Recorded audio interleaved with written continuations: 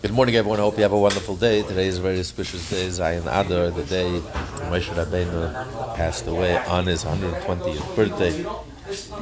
And in his merit, we had the Ness of Purim and Adar, and then the Ness of Pesach. Tan the Rabban on the bottom of 26b, the last line, the last few words. Tan the Rabban, the rabbis look. Tan the Rabban, the rabbis learn.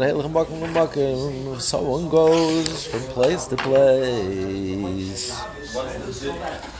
And while he was traveling for business, he was told that one of his relatives passed away. He becomes a mourner. So we continue on 27 name. Might be if he can limit his business activity, if he could suspend all his business activity, then he should restrict it, because he's not allowed to engage in business in your mourning. If he can, it would be too much of a loss. He's traveling, especially like he has to be here, and he can. Then you continue doing business together with the others who are with him, but not by himself.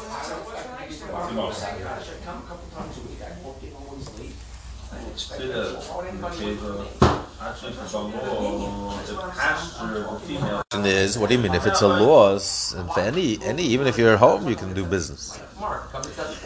But the exception is parents. Here we're talking about even if it's for parents, even in the case of a loss.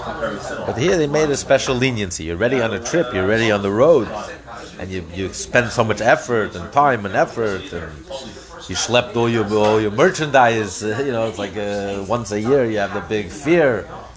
What, all of a sudden you're gonna lose everything?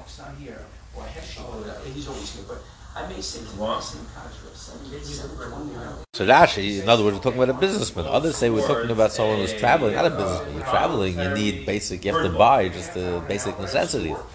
You're not at home. At home, you have necessities. So you can, for 7 days, you don't have to shop, you don't have to do business, it's fine. But here, on the road, likely that you're stuck. You're away from home. So you have to buy, otherwise, you don't have your basic needs. The rabbis learn the famous Hakev and the Samit is when the mourners overturn the bed. When the body of the deceased leaves the door of his house. When they take the coffin out of the house, the opinion of Rabbi Lezer, Rabbi Shua argues, and he says, when the lid of the casket is sealed. So Rashi learns the goyel refers to the casket. You cover the casket.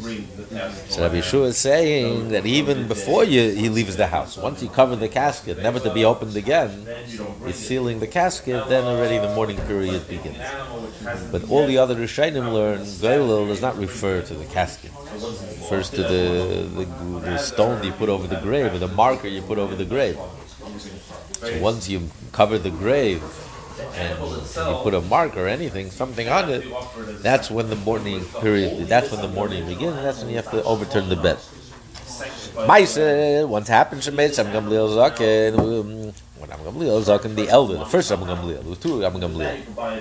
But the elder Am Gamliel, the grandson of Hillel, when he passed away, when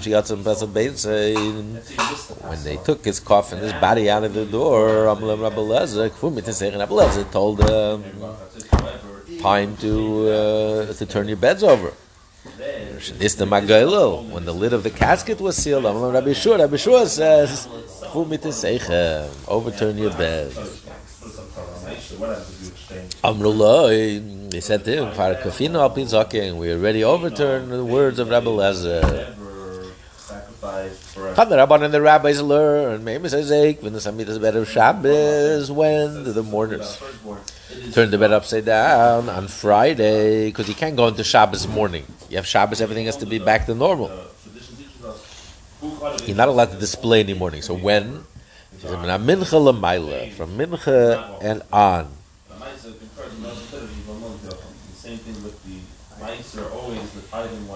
Which mincha are we referring to? Is the early mincha, half hour from 12:30, half hour afternoon. It's the earliest time you can bring the carbon tamid. It's called Mincha Gedoyle, from then till sunset. And then you have Mincha Katan, the last 2.5 hours before sunset, from 3:30 like 6. It's a lesser Mincha. So which Mincha are we referring to? 12:30 you can already put the bed up. Or it's referring to Mincha Katan 2.5 hours before.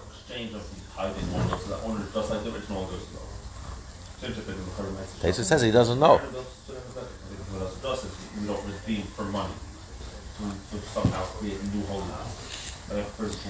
Yosef says he thinks it's the latter. So it's the smaller time, the lesser time, the smaller mincha. Nevertheless, the mourner is not allowed to sit on the bed after techshach. Even though you have to turn the bed over, upside, you have to turn the bed back into its upright position, but you're not allowed to actually sit in the bed until Shabbos itself.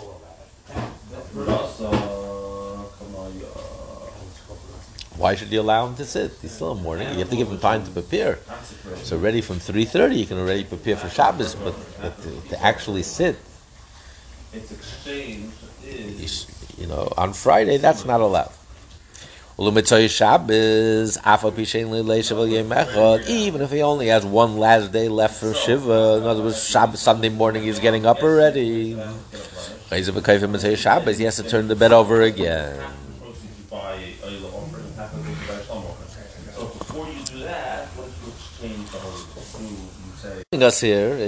Teaching us that when we say that a partial day is considered a full day, it's only in the morning.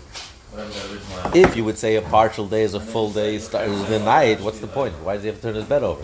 Let him sit Shiva for a minute, and it's over. No, and that's what we do. The Shiva doesn't end at night. Shiva ends in the morning. If I sit for a minute in the morning, then it's over. We can come to Shul, say Elaine. And the rabbis learn. Someone who's obligated to overturn his bed, not only is to overturn his own bed, for all the beds, not only the bed he's going to sleep on, all the beds in the house also have to be overturned. She says if you have oil and half meiser, it's all meiser. Oil is more powerful. Because, the whole family, everyone. Question is an argument amongst the Rishonim, what about beds that are not the guest room? It's not for your family. So you have to join in maybe in your morning, the guest room. You have to turn those beds over or not. That's an argument in the Rambam and the Rav.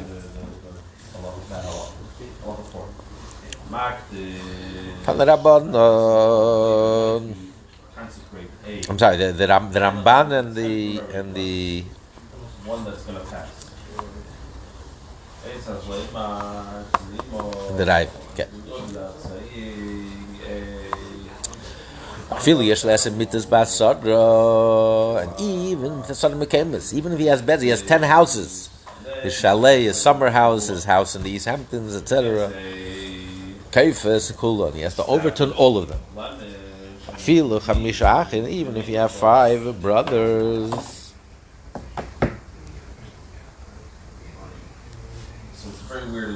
We learned earlier, the purpose of overturning the bed is not you should be uncomfortable when you sleep. If that was the purpose, then the bed that you sleep on is enough. It's the idea that you were created on a bed, the image of Hashem was brought into this world in a bed, and now the image of Hashem is gone, is dead, is buried. So now you have to turn over the bed. So all the beds that you own in all of your houses that you use. It was mourning his homes. Because you have to symbolize, you have to show that the bed has been turned over, all the beds have been turned over. The bed where Hashem's image was created, the image of Hashem, that's been turned upside down. So all the beds have to be turned over. And even with 5 brothers, and one of them died, all the brothers have turned in their beds and all their homes. But if it was a bed to hold utensils, not for sleep, it's out of space, you don't have to overturn. Dargish, you don't have to overturn. What's a dargish? The Gemara will explain what a dargish is. Elizekve, you should stand it upright. Shimon Gamliel medargish matir is karbita when they femelo. Medargish, you untie its loops, and it falls unto itself. And they never become completely secular. Because once... My dargish? What's dargish? Amrula, Arsa de Gada. It's a bed for good fortune. God, like God. In other words, you used to, the custom was they would set aside a bed that was unused, like an omen for good fortune.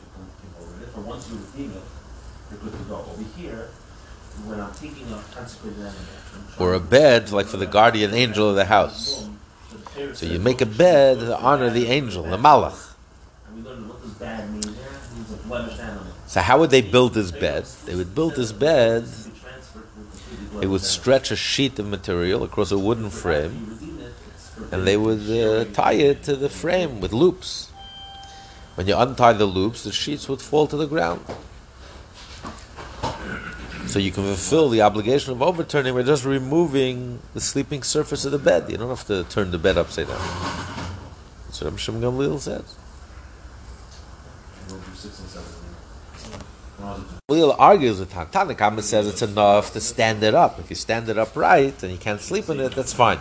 He says no, it's not enough. You have to untie the loops and allow it to fall, and therefore it's not possible to sleep in it. Amalei Rabba, so Rabba said to Lamiata, if that's the case, Gabi Melech Litnan, by a king, with a mission the Torah is called the king is served the mourner's meal, everyone reclines on the ground while he, the king, reclines on the dargish. You're talking about a bed of good fortune? And until today, till he became a mourner, you wouldn't sit on him. And now he's a mourner, we sit him upon it. The dargish you're saying is a bed that nobody actually uses. So okay, he's a king and he's not in mourning. It's not proper for him to mourn in front of everyone because he always has to show, in public, he always has to maintain his dignity. But why are you elevating him?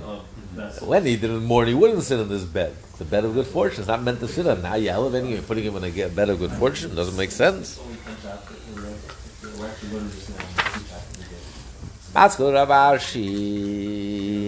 Ravashi asked on Rabba's challenge to Ula. My kushya, what's your question? What's your difficulty? Just like eating and drinking. They eat until today, till he became a mourner. We never gave him food. Who brings him food? All of a sudden, we're all acting as his caterer. We're all bringing him food. So you say it's an upgrade?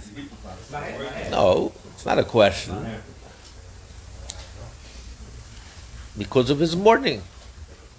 So why are you so surprised that because the king is in mourning, we treat him with tremendous deference in time of his mourning, and even more than usual?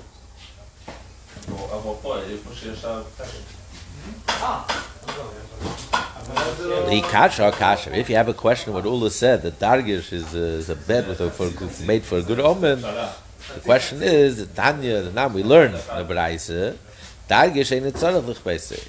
You don't have to overturn the dargish. It's enough to stand it upright. If the dargish is a bed of good fortune, why wouldn't you have to overturn it?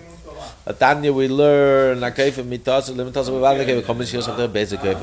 the bed that you sleep in, all the beds you have to overturn. So why should this bed be any different? Yes, it's made for a good omen, for the guardian angel. It's not meant to sleep on, but you said all the beds have to be overturned. Even those. The Gemara says, "My kasha, what's your difficulty?" You yourself said a bed that's made for utensils, where you put utensils on it, you don't have to overturn. So why would dargish be any different? We learn so why is this any different? So it's not a question on Ula. Dargish could be a bed that's made for a good omen, and that's why you don't have to overturn it. It's enough to stand it up or to release the loops and let it fall down. Kasha. If it's difficult, if you have a question on Ula, this is the question. Dargish, you untie its loops and it falls by itself. And if you will think If you'll entertain the thought that a dargish means is a regular bed, the only thing that makes it unique is that it's a bed that's made for a good omen, like I'm dedicating a bed for my guardian angel, for the angel that's guarding my house. My kabit nisle, then it's a regular bed. Well, why is this bed different than the other bed? It's not made with kabit, there's no loops. A regular bed is made of ropes wrapped around its frame. And they're permanently in place. There's no loops that could be released. So that's a question on Ula. So what's the definition of Dargish? Yes, Rabin, when Rabin came, Amalei Hum Rabbanon. Rav Tachlifa bar Maraber Shmei. Rav Tachlifa said to Rabin, he was the Westerner, meaning from the land of Israel. That's west of Iraq, Babylonia. So in Babylonia, they referred to him as the Westerner, from the west. Israel, the Westerner. They were the east, they were the west. He said, we used to frequent the leather makers market. So he knew about leather. So he says, my dargish, what's dargish? Arsa ditzla, a bed of leather. A bed of leather. So these were like folding beds that the nobility would take with them. Was they had wooden frames with holes in their side, and the loops were hung.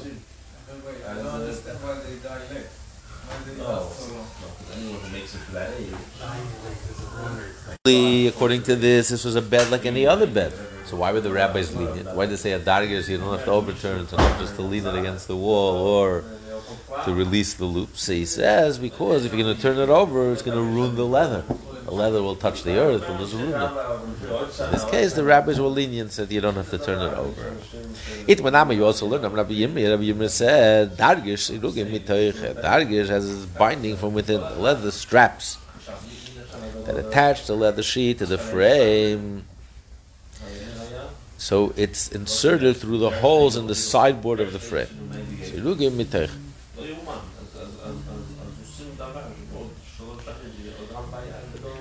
But a regular bed is binding the ropes that support are wrapped around the sideboards of the frame. They don't pass through it. It's wrapped around it. See the picture here? It's wrapped. The regular bed is wrapped around the frame. The ropes wrapped around it, and it's permanent. Here, it's looped through the holes on the sides, and you can untie it, and it'll just fall down there. The law follows from Gamliel that it's not enough to stand it up, but you have to untie the loops. We also learned the bed was double post, a two-poster canopy bed. You stand it upright and it's enough because you can't turn it over. It's not possible to turn it over because of the posts, the double posts. So it's not possible. So it's enough to just stand it up as long as he can't use it. The rabbis learn if he did not overturn his bed, but instead slept in a chair, or in a large mortar used to crush spices, kernels. Agabi karka. Gedalim is even better.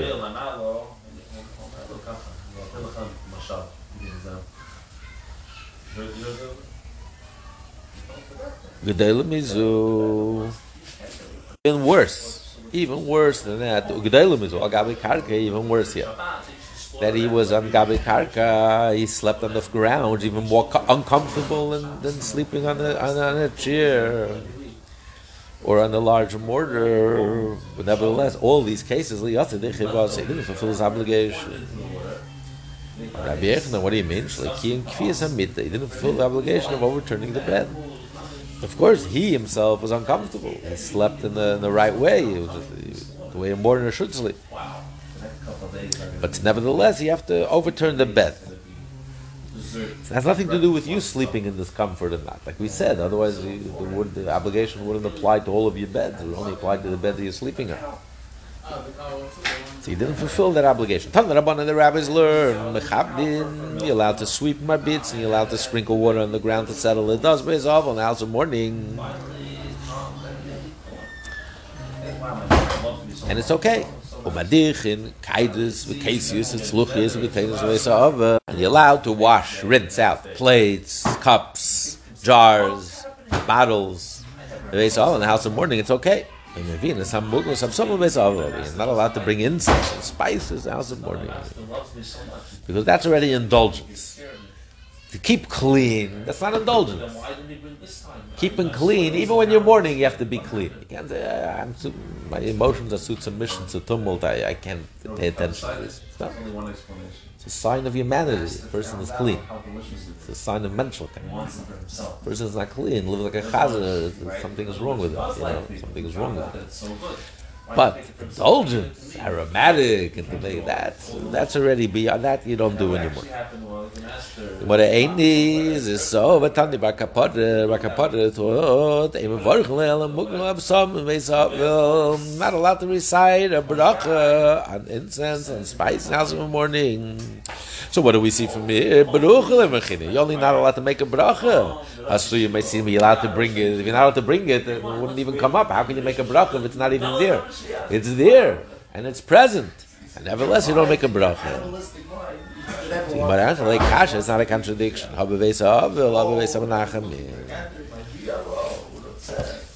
Brais that says you're not allowed to bring spices, to the house of the mourner himself, because that's for the pleasure, for the indulgence of the mourner. That's not allowed.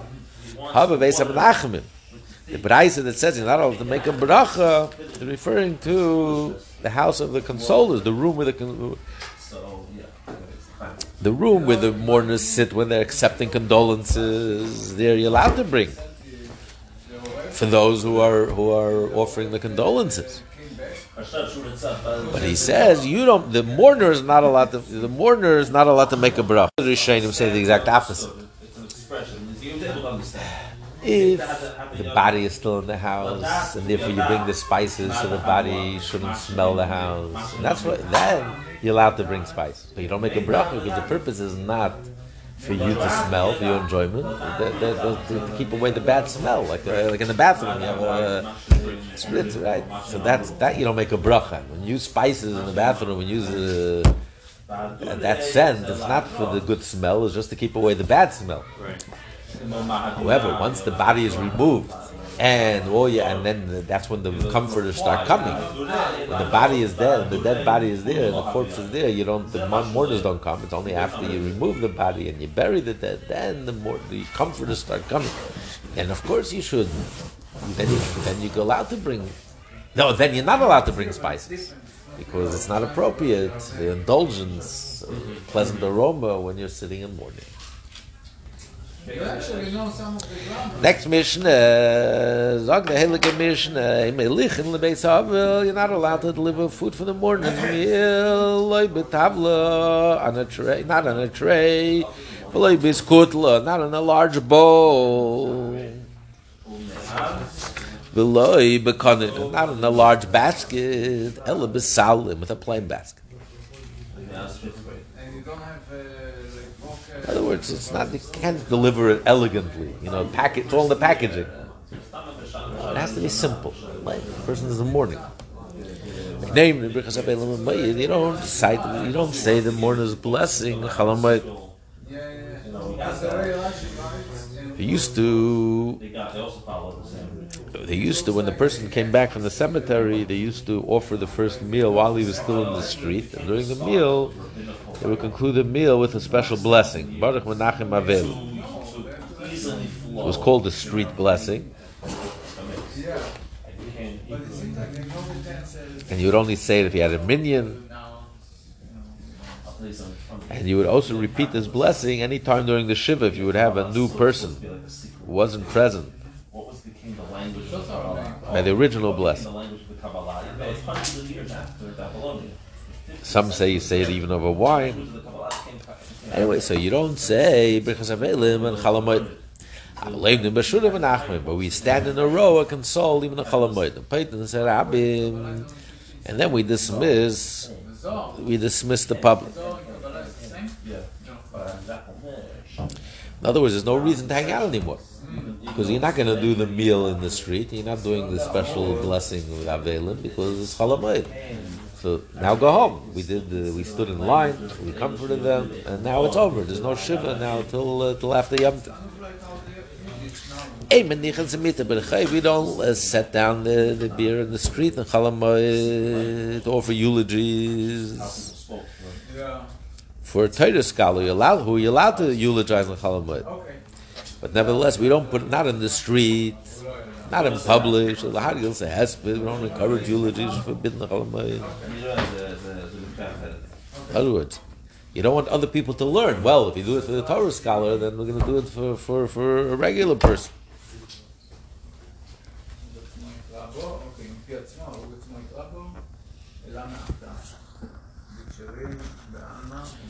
Others say that is referring to regular people. Don't set them down because it may encourage people to start eulogizing it. On the way to the cemetery, don't put it down. Don't stop in the street. That's during Chol Hamoed. For women, you never set it down in the street. They're covered because of their dignity. What dignity? Because blood may flow and stain their shrouds. It should be a big embarrassment. Okay, that's the mission. Sagt die Gemara, the rabbis learned in the beginning they would bring food to a house of mourning. For the wealthy, they would deliver in baskets of silver and gold. And the poor, the solid and in baskets of peeled willow twigs. Aniyim is baishim, and the poor would feel ashamed. So they enacted, everyone should bring solid and even the wealthiest person, the billionaire, also his meal is brought in a basket of peeled willow twigs. Especially at a time like this, which reminds you that it doesn't matter if you have billions, you experience death like anyone else, and you die with, you don't take a penny with you, and everyone, it's an equalizer. Death is an equalizer. It reminds you what's real in life. All the money in the world is not going to protect you. It doesn't give you wealth, health, life, existence. This is all from Hashem. So therefore, it equalizes everyone. The rabbis learned in the beginning they would serve drinks in the house of the wealthy would be served in vessels of white glass, and the poor in vessels of colored glass. The poor people were ashamed, embarrassed. They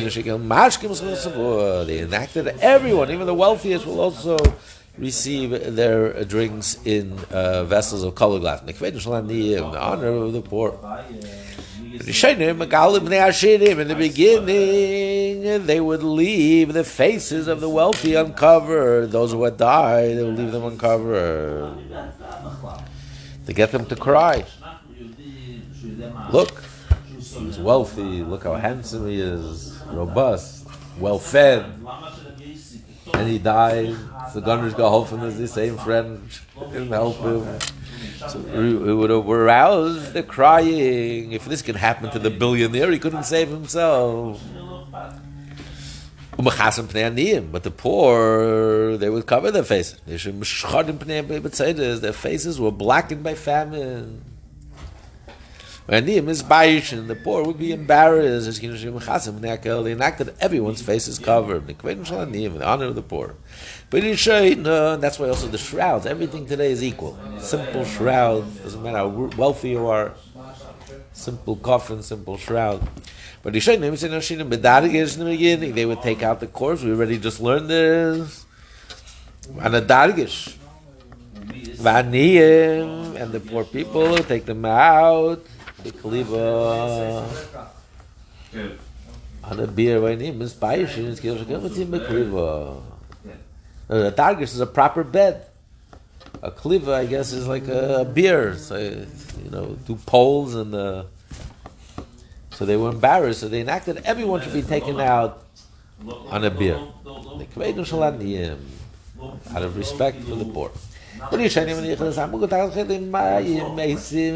they replaced incense into those who died with intestinal disorder to mask the unpleasant odor coming from the corpse. And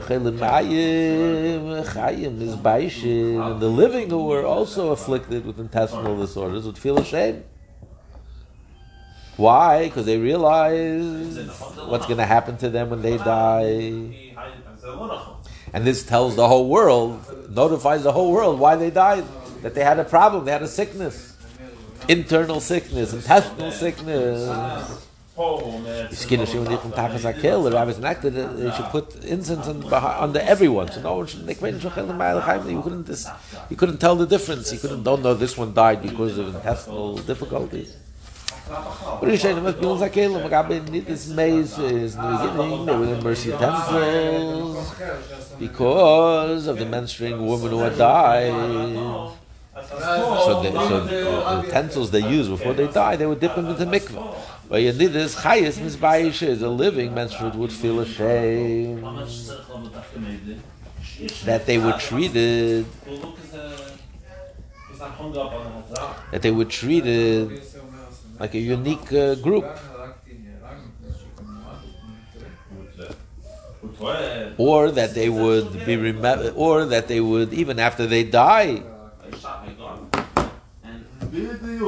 they would still remember that they were impure. So even after they died, they're dipping, they're immersing the utensils.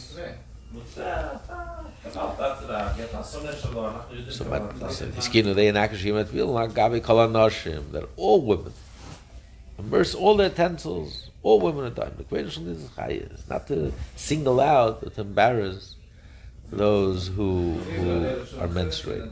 But the in the beginning of originally they would immerse utensils on the count of a zav who had died. While he died, he was in a state of zav, gonorrhea, and anything he touched became impure. So they would immerse his utensils. While he's zav chaim is baishim, and the living zav would feel ashamed. And everyone's going to remember their impurity. When he dies, they're going to remember. You see, they're taking all of his vessels to the mikveh. So he enacted it under all circumstances. All those who died, they're going to immerse all their utensils into the mikveh. The equation is out of the dignity to show for the Zavin who are alive. But the Shane in the beginning, in the beginning, the expense of burying the deceased was harder on the relatives than his death. It was so expensive. You know how much a funeral was? Someone in my community came to complain to me that she doesn't have the money. She doesn't have any family. She's all alone. She has to make her own arrangements. The cheapest funeral with everything, like $16,000, $18,000. She doesn't have it. She doesn't want to be buried in Potter's Field or Jewish Potter's Field. Patsky. Huh? Patchki's Field. She wants, but so what happened? People just abandoned the body. It was too much. They couldn't afford it. They couldn't pay it. They would go bankrupt. Gamliel came and treated himself lightly. By going out in plain linen garments. Because before that, the wealthier you are, you have to buy a designer shrouds. No designer shrouds. That was a Gucci shroud, right? Simplest linen. So now it became more affordable.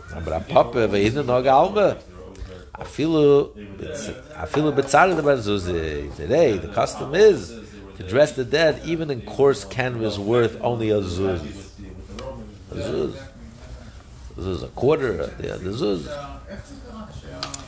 The Mishnah says, you're not allowed to place the bed on the street. There's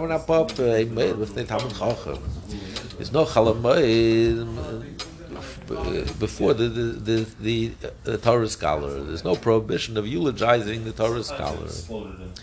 Kolshke Chanukah put him much more so. Chanukah put him, you're allowed to, even though you're not allowed to eulogize anyone else, a regular person. But the Torah scholar, you can eulogize even Chanukah and put him. It's only in the presence of the beer. Not in the present time, we're not allowed to. Chanukah, put him in Chol Hamoed. It's not so. Rav Kana, Sattler Rav Zvid, Nador from Nar. Rav Kana usually Rav Zvid Nador. He was in a different town, the city of Pumnar, Chol Hamoed. So you see, even if he's not present, you're allowed to eulogize the Talmud Chacham and Chol Hamoed and Papi. How much more so Chanukah put in? Papi Yem Shmuel have. Yes, it wasn't in the presence of Rav Zvid. But it was the day that they found out that he passed away. Therefore, come fun of Dami, which is like the same, like present. Of course, there's no present; he's buried already. But since that's when they found out that he passed away, so it's as if he was in this presence. Amar Ulul said, "Hesped Alev." When it says Hesped in the Torah, it refers to Alev, beating on the chest. Siv al Shadayim safety. Upon the breast, they will beat. Safety. It's in Isaiah. And he's calling the women to come out and express the grief of the great tragedy that's going to befall Israel. He says, come. So what do you mean eulogize? It doesn't mean eulogize the breast. It means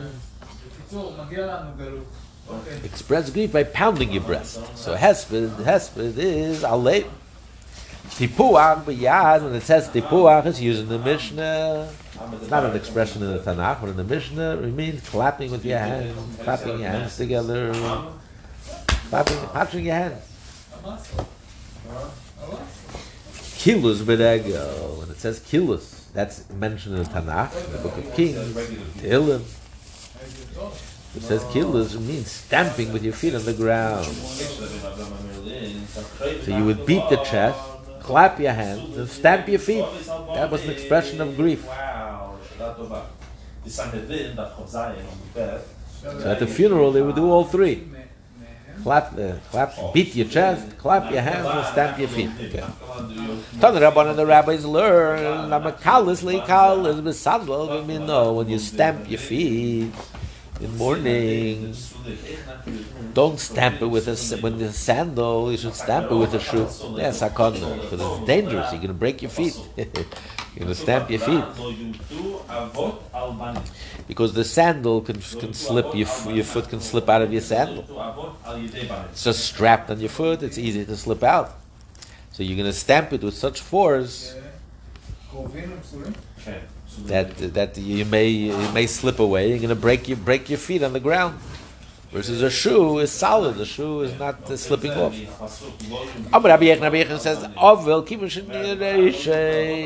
once he nods his head, he's nodding his head, he's saying goodbye. Look already. People say the stupidest things during all year round, but especially by the Shiva. And they think they're saying something clever and smart. They just, when he nods his head, just leave. Goodbye. Don't hang out like a nudnik and bring more grief. You're not allowed to sit there anymore.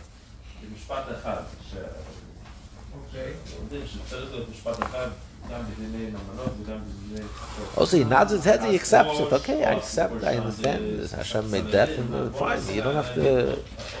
I got the message. You don't have to continue to comfort him. Rabbi Yechon says, no, see, everyone has to stand up in front of the Nasi, except someone who's sitting Shiva, and someone who's sick. You don't get up. Even if the Nasi walks in, the Rebbe walks in, the Avel is not allowed to get up.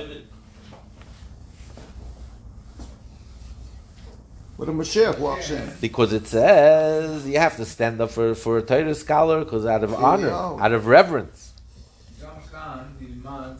But it's not a sign of reverence. Question would be on Tisha B'Av, when everyone is sitting on the ground. You have to, if a Talmud Chacham walks in, you have to stand up. Well, no, everyone is in mourning. So someone who's someone who's sick, he doesn't have to get up. But Rabbi Yechon said, everyone else, you say, sit, be seated. If you stand in front of a nasi, you're not allowed to sit down until the nasi tells you sit down. Don't tell a mourner sit. As if you're telling him, please sit in mourning and stay in mourning. In other words, even if they do rise for whatever reason, they didn't have to rise. Even if they do rise, don't tell them to sit. They can sit without permission. In the morning, the first day of mourning, he's not allowed to eat his own bread. He has to be served his first meal. It's all food, but bread he means a meal.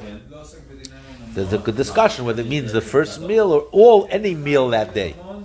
Where do we know this from? When the merciful Hashem said to Yechezkel, don't eat. You should not act like a mourner. You're going to lose your wife, but don't act like a mourner. And the bread of other people you shall not eat. From this we learn that every mourner has to eat bread from other people, not his own bread. Rabbi Yosef exchange a meal with each other.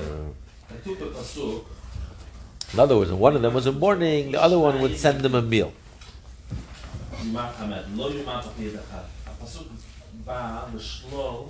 So maybe they were both in mourning, but each one sent them the other meal, so none of them ate their own meal, they were eating someone else's meal. It wasn't like an exchange they made up. It just happened to me. If it's made up, then like I'm buying, then it becomes mine. I'm buying your meal, you're buying my meal.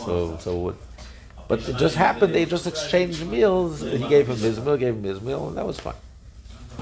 If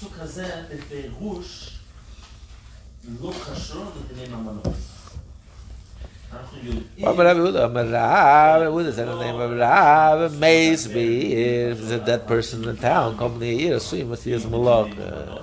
everyone in town is not allowed to do work during the funeral. What kind of work are we talking about there? You have to close your story. You have to. The Daramasa, arrived in the town of Daramasa. They heard the sound of the shofar. It was news of a death. He saw people engaging in work. You should be excommunicated. Isn't there a dead person in town? Why are you working? How dare you continue to work while during the funeral? They said, here we have a Chevra Kaddish, we have a special society. So there's no need for us to deal with the corpse. If that's the case, then you're allowed to. It's only if you need everyone in town to help out, then you're not allowed to. If so, one grieves too much, excessive grief, will ultimately weep for another disease. He'll be punished. Yes, the Torah says you have to mourn and you have to cry. And someone who doesn't mourn is called a cruel person. Anyone who approaches it scientifically and logically says, listen, everyone dies, so why am I getting so worked up? It's the way of life. If there's no death, I'm enlightened. If there's no death, there's no life. What's the meaning of life if there's no death? If there's no up, there's no down, there's no right, there's no left. If there's no grief, there's no joy. It's part of life. I'm enlightened. So the Torah says, not only aren't you enlightened, you're darkened, you're a cruel and evil person. If you don't feel the tragedy of death, you don't mourn, and you don't cry, something wrong with you. But for that same reason also, if you mourn too much, there's also something wrong with you. Hashem is mourning this one. The Neshama went out to a good place.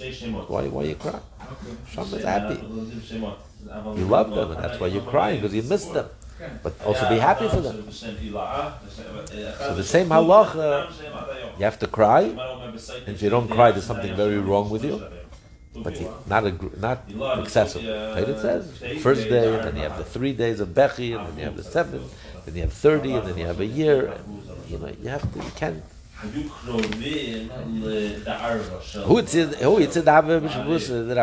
There was a woman who lived in Abuna's neighborhood. She had 7 sons. One of them died. She wept too much, excessively over him. Don't do so. Stop. She didn't listen. If you're going to listen to me, it's fine. So make shrouds for the next son. And she didn't listen. The other son died, and Miss Kula, eventually they all died. She kept mourning even more, and she kept excessive. Finally he said to prepare your own shrouds. She also died. You know, you create your own reality. You start crying excessively. Hashem is interactive. We are sad, Hashem is sad. We are joyful, Hashem is joyful. So if you cried excessively, when the Torah says don't cry excessively, you're not in touch with the reality. The neshama is in a good place. Yes, you have to cry because you miss him and you love him. But there's a God in this world. At the end of the day, Hashem knows what He's doing. And the neshama is happy, and the neshama is in a good place. And stop. Live. You want to do something for your son that passed away? Live even more. Intensify your life. Deepen your life. Do even more. Become more active, more robust, more vibrant, more alive. Not play dead. And she played dead. My life is over. Can you imagine if the Holocaust survivors after the Holocaust would act like this woman? They'd all lie down and start crying. There would be no Jewish life today. They picked themselves up and they remarried and they rebuilt. That's the Jewish way. He didn't listen. He didn't act the Jewish way. That's what happened. The biggest tragedy. They all died, and she herself died.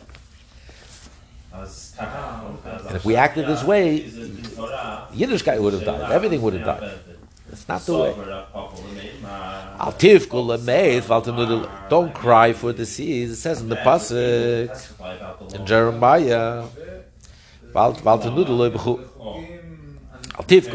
Means don't cry too much, excessive.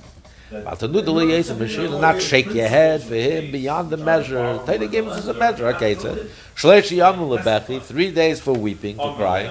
For 7 days for lamenting. 30 days refrain from ironing your clothes and taking your haircut. From here on, I'm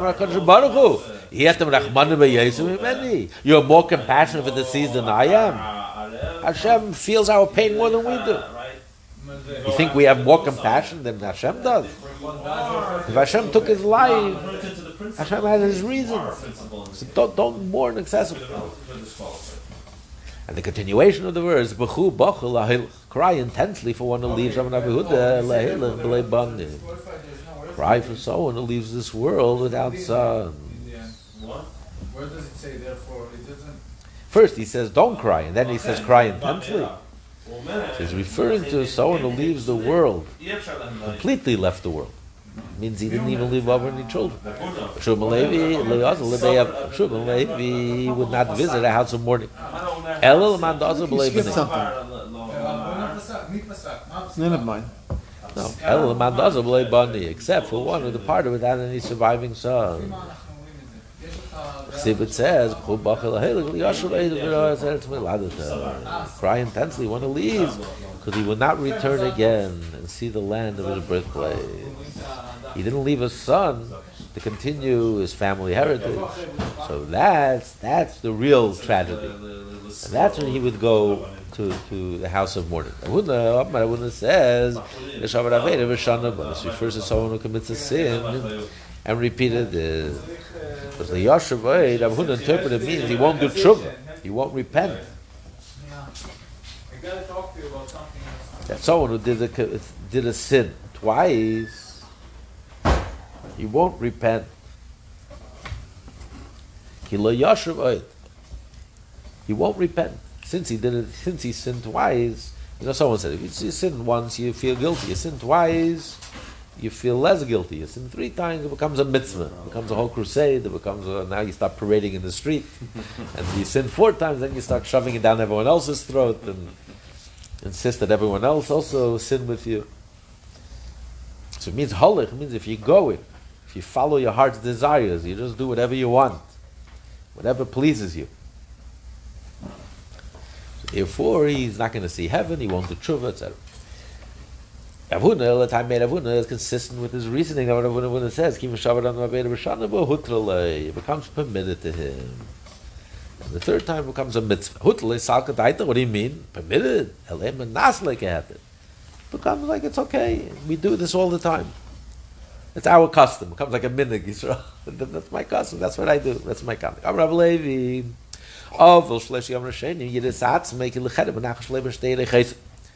The mourner, the first 3 days of mourning, you should view yourself like a sword is lying between his thighs, because you're also in danger. Since your family is attacked, so therefore you can also, there's tremendous accusation now against your family, so you're also in danger, you're also at risk.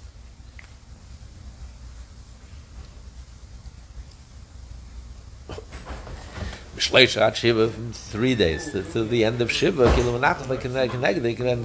now it's a little further removed. It's like in the corner, but still, the sword is there.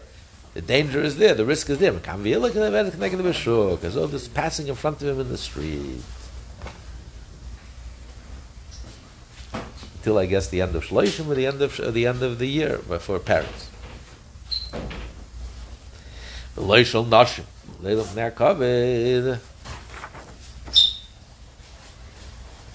You know, we'll stop over here to be continued. Everyone have a wonderful day.